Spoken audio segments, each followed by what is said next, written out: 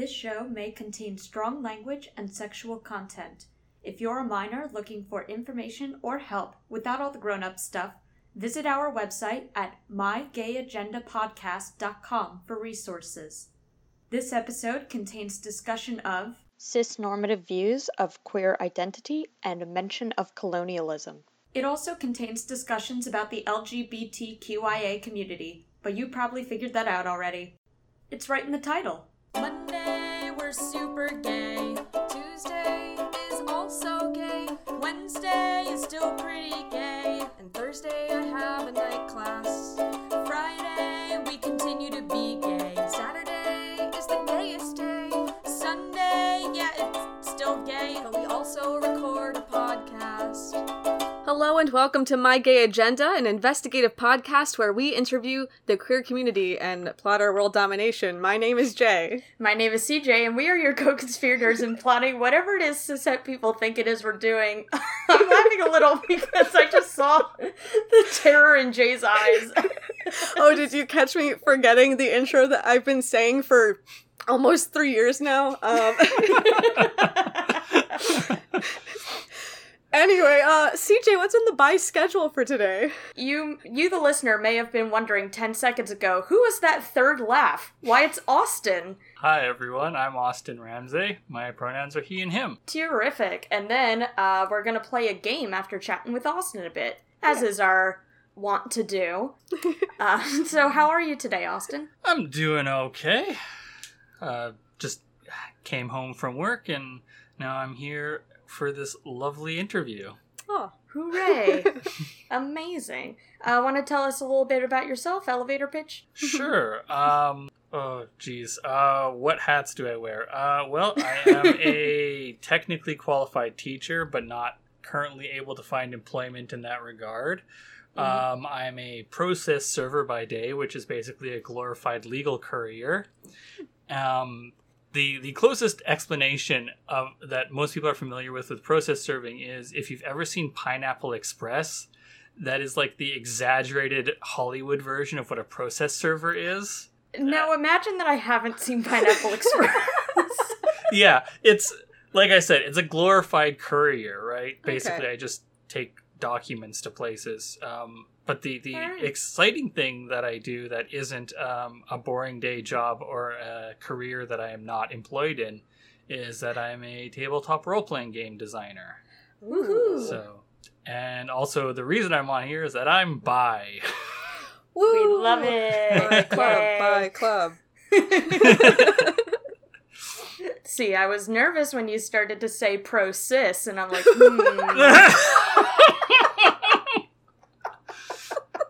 All right, I'm gonna have to warm up to Austin. Coming on to my show saying he's pro-cis. Hey. Some cis are cool. All right, I'll have to take your word for it, Jay. But that's awesome that you do a TTRPG. We've had a couple of guests on, actually, that did specialize in that, like Jeff Stormer. Oh, yeah. I saw y'all were mutuals. So, lead us on your queer journey. God, yeah.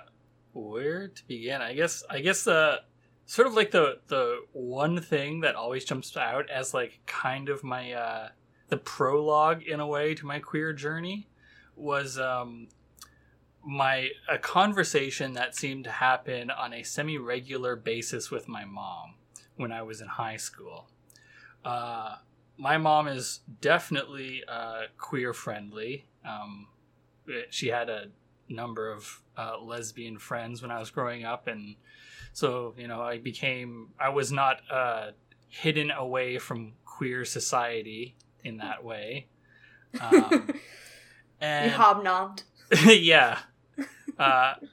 And so something she did like roughly every 6 months when I started high school was we'd go out for dinner somewhere, and then the conversation would eventually come to her asking, so, do you have a girlfriend? And I'd be like, no. And then she'd say, are there any girls you like? I'd say, no.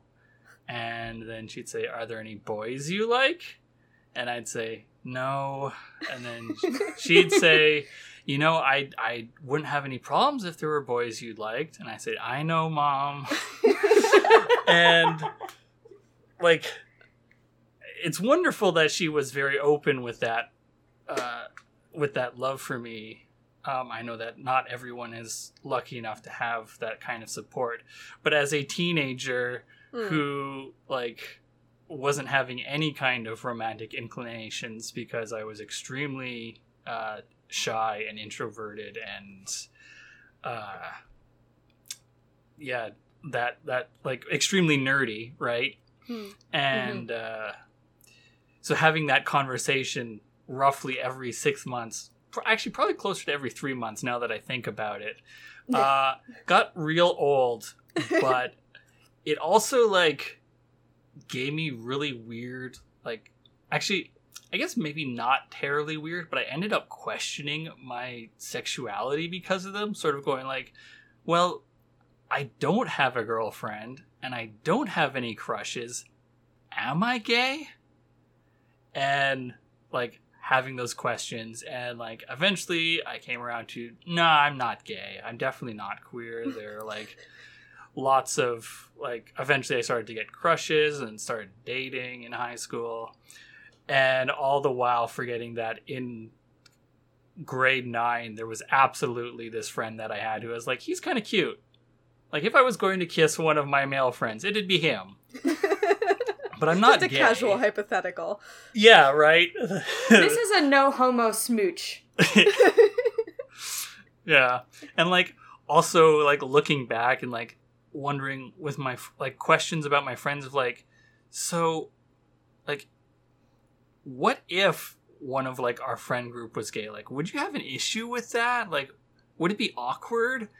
And just, like, all these questions that I didn't realize were, like, undoubtedly self-reflective. And, like, one of my first, well, I say serious girlfriend, but one, turns out they're non-binary eventually. Found that out. That's how they get you. And 2, I say serious, but it was, like, only a month. That's somewhat high school serious. Yeah. And that so, goes like, past the 2-week mark. Yeah, that 2 weeks I think was my first girlfriend. But yeah, when they came out to me as bi on a, like, subway ride, and they were, like, saying it with extreme gravity, and I was just like, yeah, okay, that's fine.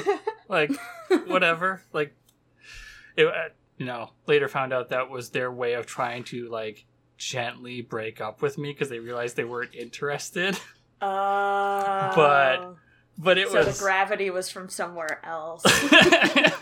Yeah, it worked out fine. We're still really good friends to this day, now, like, 15 years later.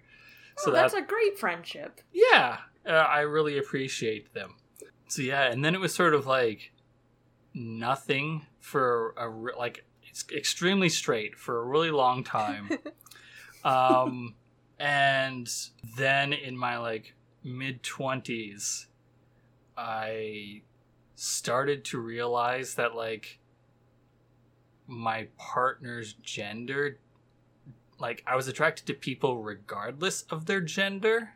Mm-hmm. But I still wasn't ready to, like, say I was queer or that I was bi or anything. I just wasn't there yet, I guess. But I was like, yeah, I don't care what's in your pants.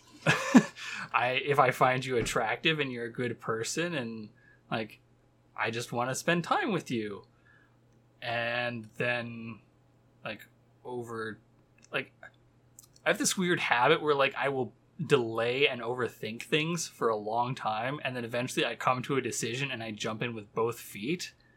And so eventually, like, I think this was pretty recently, I guess, in the grand scheme of my life, like 2 or 3 years ago, something like that. I was like, yeah, I'm bi. Yep.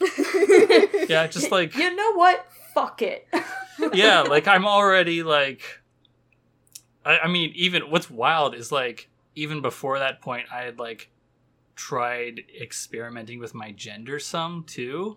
Because I was like, you know, sometimes I feel like maybe I'm feminine, and I thought maybe I'm gender fluid because like I'd feel attractive in like non-masculine clothing.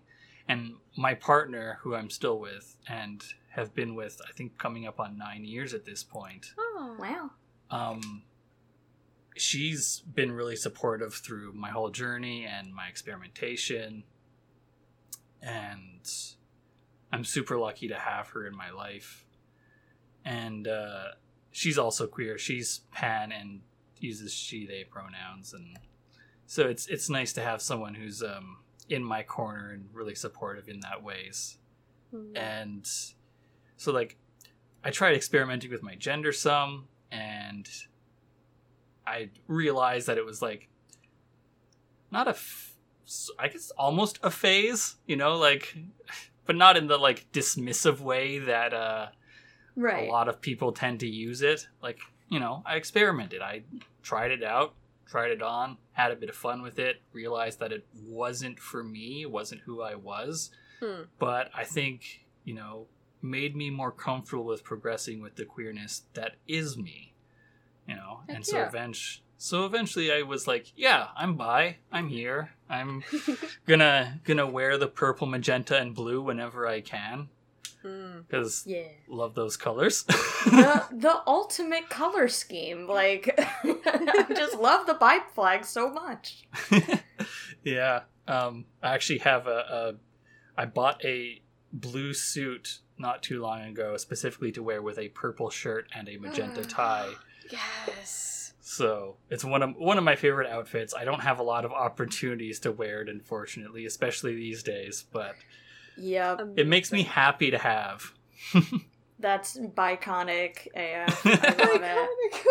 But, like, it sounds like you have like a strong relationship and sense of self that I feel like everybody should strive toward, in which you follow your impulses on like, oh, let me try this on for size, and then like had the self-introspection to be like, no, okay, or like, yeah, sure, yeah, you know what, this is me. Yeah, I've been really lucky and like and I know that part of it is that I benefit from the privileges of being a white male who's cisgender, and I think that has definitely helped in some ways, because I don't have the same traumas related to not having those privileges that a lot of other people do, so I've got this strong, like you said, sense of self to not have to worry about those things, I think. For sure. There's like different expectations for gender placed on white people versus like people of color,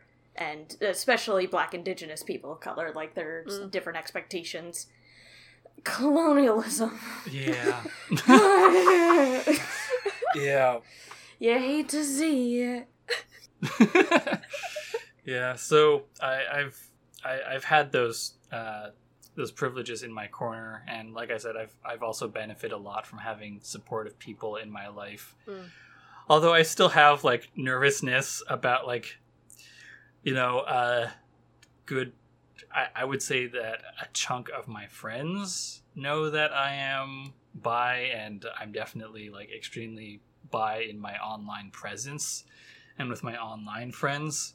Right. But like, I still haven't told my parents or any of my relatives about it. And even though I know that my mom would be accepting, as seen by the many earlier conversations in my life, it's still scary. Oh, yeah. Yeah. Yeah, absolutely. I think that's something that people have a tendency to take for granted when it comes to, like, coming out / inviting in, where, I know, like, a lot of my family members were perplexed when I was scared to come out to them as non-binary, because my family is, like, hang our clothes on a line, liberals, like, don't use plastic straws type, and, like, super supportive of queer identity, and, like, I've been out to them as bisexual since, like, 2010, so they were like, why are you scared of coming out as non-binary? And it's like, there is an unpredictability that still comes with coming out. Mm-hmm. Like, you can have good expectations for someone's reactions that wind up backfiring. And that's happened to me, and that's happened to a lot of people. So it's still scary, even, and sometimes especially now in 2020, and even with people we love, and, like, our family and all of that. So, you know. Yeah, I mean, even if you know what's coming, a big step is a big step. Yeah, also that. And that's scary. Yeah. I also just, I guess, like, a more, like, petty fear in some ways. I really don't want her saying "I told you so" if she remembers those conversations. There it is. You know what? That's very fair. Yep. I love my mom, and also she's a lot. My mom, before I came out as bisexual, and I will say that a lot of her, reaction to this was based in, like, cis-normative standards for, like, gender that she doesn't hold today, so just benching that. But, I was, like, in my school's GSA, and, like, we watched videos about, like, coming out and all that, and one time I was in a car ride with my mom, and I was like, Mom, what would you say if I came out to you as gay? And the word gay didn't even, like, leave my mouth. She just goes, oh, thank God! Because, and again, this is based on cis-normativity, she was relieved to hear that I wouldn't get teen pregnant. And I was like, I am not a lesbian, Mom. I was just asking you a hypothetical question. And she's like, oh, damn it. Oh, God. So I get where moms can very lovingly sometimes be much. Yeah.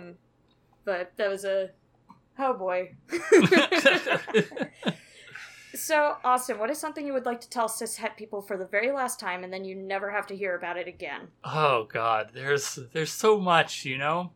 God, I think that, like, the thing that does sort of bother me the most, probably, is just fucking respect people's pronouns. Like, it's just such, like, like, it's so baseline. It's such a low bar, you know? I mean, the only thing I can think of that's a lower bar is don't be transphobic, but, like, right. that's such a low bar. It feels like it doesn't even deserve being mentioned. Like, just respect people's pronouns. Come on, sure, maybe there is, like, a small hurdle to get over if you knew the person when they use different pronouns, right? But, like, just make the change. Don't make a deal about it. Don't center any guilt you might have over mistakes you make when you're making those changes in your mind. Like, changing your vocabulary does take work.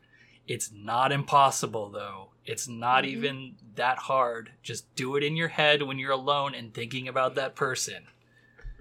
Or even, like, and this is especially helpful if you, like, live with somebody else, but even you could just practice aloud by yourself, because saying it out loud is also super helpful. If I'm learning a friend's pronouns, I will say the shit out of their pronouns to, like, I will talk about that friend for, like, a solid week to my partner. Like, oh, did you hear what my friend did? They did this. And Tim's like, I have heard about this person for so long.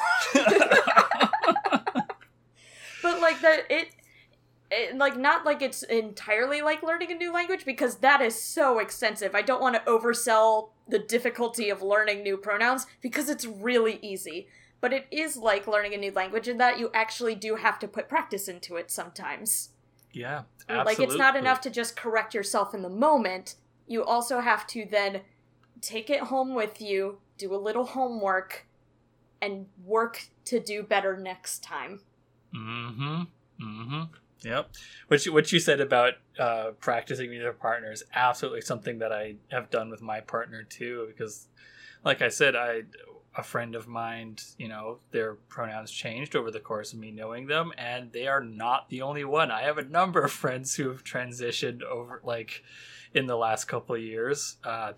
Comes with being a tabletop role-playing game designer in the indie space, apparently. Wait. You're telling me that there's gay people in TTRPG? No. What? Yeah. I never would have thunk it going to PAX Unplugged and not being able to walk 2 feet without bumping into someone with a pride pin on. Yeah. And, practicing with your partner is very a very low stakes way of doing it, like you said. Yeah. So that's my message to cis-het people, is just to put in the little bit of effort that it takes to wrap your brain around, pronouns, whether they are ones you'd expect or ones you're familiar with or neo-pronouns. Like, just put in the fucking effort. Yeah. Plus, there's a lot of resources online for learning and practicing different neo-pronouns. There's one website called, like, Pronoun Island. I think the URL is pronoun.is, and it lists just about every pronoun set you could possibly think of, and then when you click on them, it shows you a bunch of practice sentences. Oh. The resources are out there for educating yourself and learning. Go use them. Yep, and there's also the Translanguage Primer, which is another great resource, which... I've never heard of that. Oh, yeah. Who does it? I think their name is Gray, I want to say. It's been a while since I looked at it, and I follow them on Twitter, but I only ever see their Twitter handle, right? Right. Yes. So I can't recall their name offhand. The struggle is real. Yeah. But yeah, that's another good resource. So yeah, shout outs to them. The information is out there. Go look it up. Yeah, that's a good one. Yeah. So, Austin, what is on your gay agenda? My big gay agenda is tabletop role-playing games, as previously mentioned. Yeah, I make a lot of those, and they tend to be queer, and not like I don't make games about queerness, but I make games that are queer friendly, I guess. I don't know. I'm not sure of like the right way of putting it, but like for instance, most of my games, they don't say like is your character masculine or feminine or right. Like, it just says here's a blank slot for you to stick your character's pronouns, and here's another slot to just describe your character. Bless. Like, love that. Just empty text fields. Put in what is and isn't relevant to your character concept. That's all. That's what it needs. It doesn't need anything more specific than that. I don't need to put players or their characters into boxes. Yeah. So like, not like the games aren't like, oh my gosh, you have to navigate life gaily. Go run. It's queer accessible. Yeah, I guess that's a really good way of putting it. It's queer accessible. I try and make all my games, and I have there's this weird trend that has happened with one of my games. My game Beam Saber. I streamed a year-long campaign of that, and other than myself, every single person on it changed their pronouns over the course of that year-long game. All 5 other players. And three of them trending towards she, her. And then other people have played my game and like transitioned after playing it. And so a friend of mine, she has jokingly tweeted about it being like the most powerful forced feminization element in the TTRPG space, which not intentional on my part, but very funny to me. Hey, listen, when you catch lightning in a bottle...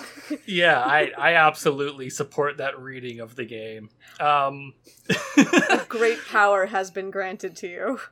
Yeah, yes. I was going to say use that power for good, not evil, but I can't even think of an evil way to use that. It's just good. Yeah, and so I try, like, with this trend, something that I felt was really important was I put in a whole section about, like, pronouns and changing pronouns and changing names into Beam Saber, since, like, it wasn't just that, like, the players had gone through those changes over the course of playing it, but also, like, their characters had as well, some of them. And so I wanted to, like clearly this is it's a game that is a space for people to, at the very least, experiment in that regard. And so I wanted to make sure that the game supported that experimentation. And so I, wrote a section, and I am not trans, so I don't want to speak for trans people in, like, this section. So, I passed it along to, like, a player who is in that, who is trans, and had them have a look over it and, like, make suggestions, and, took those into account. And I just want to be supportive of my friends. Hell yeah, we love collaboration. Yeah. Yeah. Absolutely. That's amazing. I love that gay agenda item. Me too. 12 out of 10. Jay, want to lead us on a game? All right, hello. Yes, I'm your camp counselor, Jay. And our game today is called Table or Top.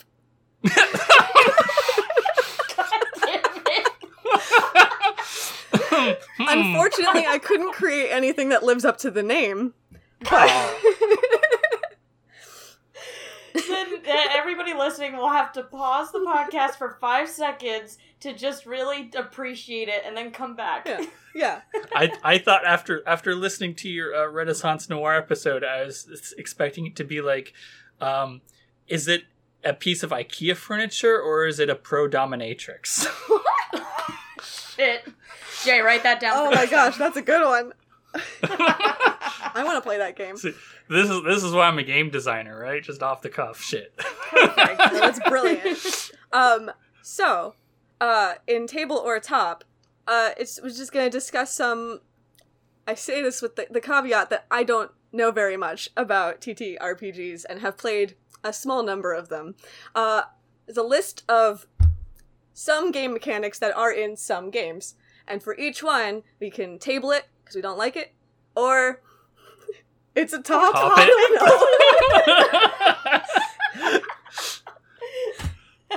don't know. Gonna have to bring our big Switch energies. Yeah. Look, I can fuck with it. The real question is, would I fuck this TTRPG? There are some very horny ones out there, let me tell you. That's true. Mm-hmm. Go look up the work by Adir Slattery. Gonna write that name down. Well, like, for example, if we were to mention games where morality is built into races. That's no good. Table. Yeah. So get that shit out of here. Yeah. So that's the example one. Boo. All right. Cool. You ready? Mm-hmm. Table or top. All right. Set turn systems where there are set turns for people rather than just going in when you feel it.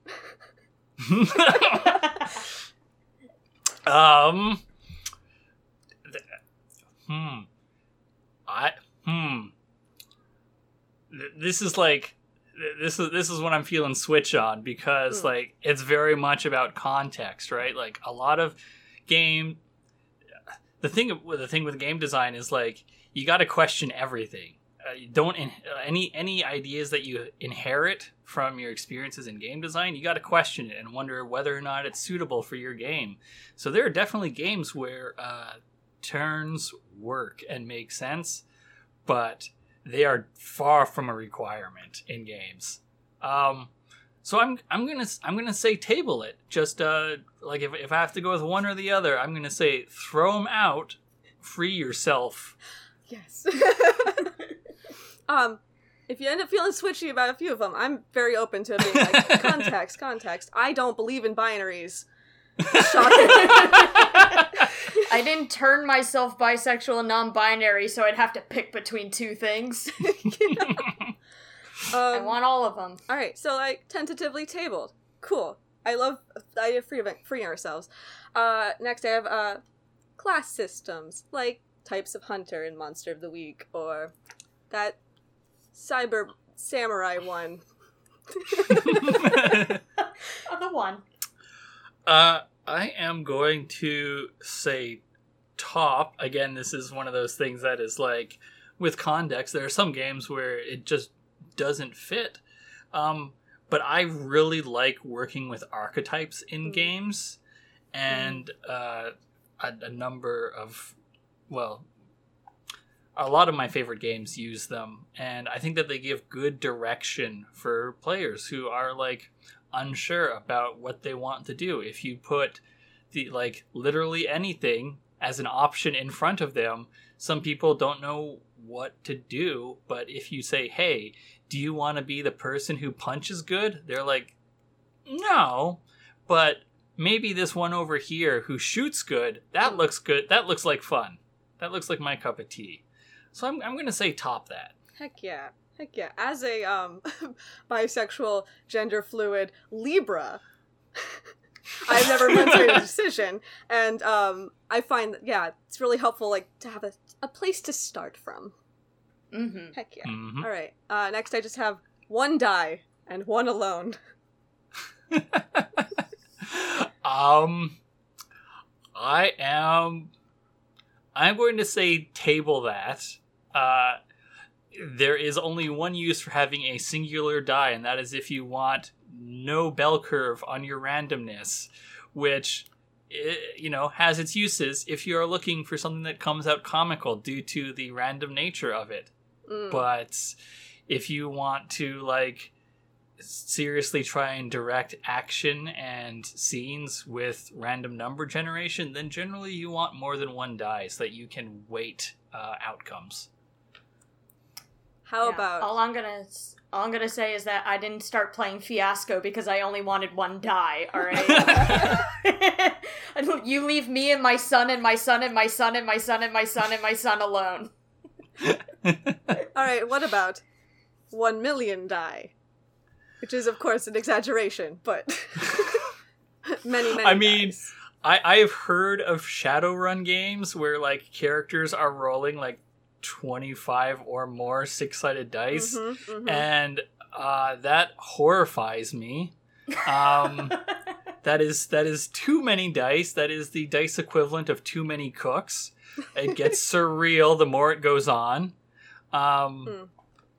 So yes, I'm going to say no million dice, please. Tabled too few dice, tabled too many dice. Comfy in the middle. Yes, give me that Goldilocks amount of dice.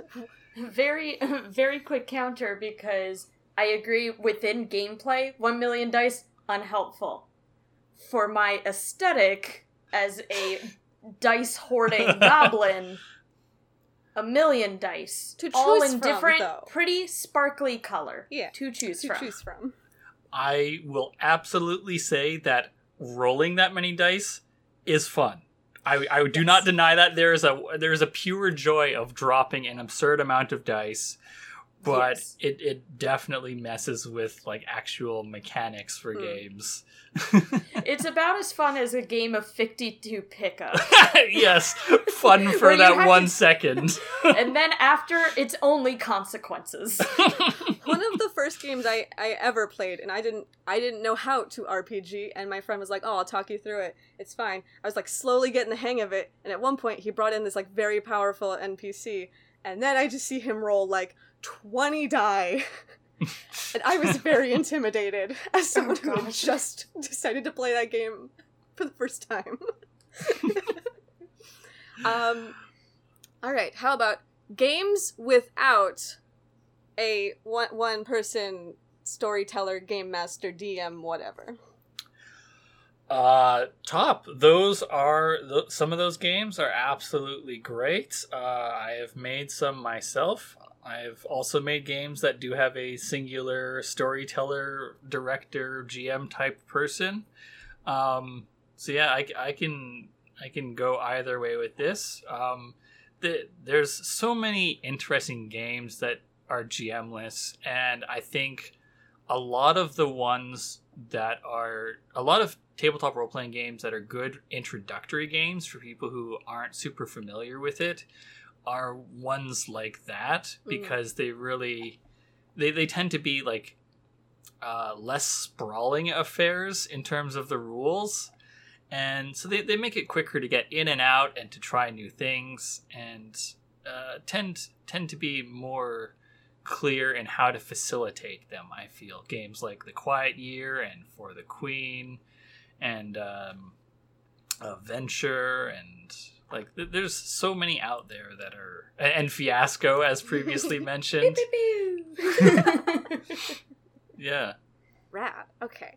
How about games where characters cannot die unless the player agrees it is the right time?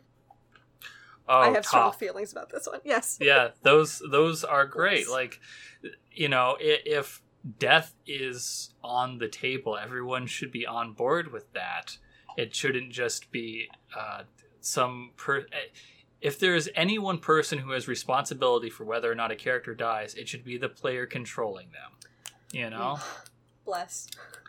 And like, if that death is out of their hands, it should be something that, one, they have like agreed to as a potential consequence beforehand, and it should also be something that is like clearly built up to over time.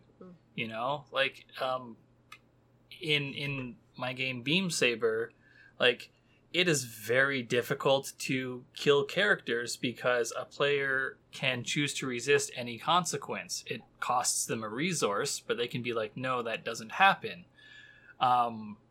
And like, if they do that enough, eventually they will run out of that resource. Like, but it's a long time coming. And I don't just mean like over the course of a single session, but like over the course of a campaign, it's a long time coming. And even then, there's a very good chance that there's some way for them to resist that death anyways. They really have. There has to be some degree of player buy-in for character death. Yes. I get so attached to my characters. So I love when there's not the possibility of me just like beefing at the second session because of bad dice rolls. Yeah. I mean, those games are fun too, but again, like I said, you gotta have that player buy-in, right? People have to know that it is like a lethal game, that they might croak in the second session because they rolled badly. So. And if you die in real life, that's just the game.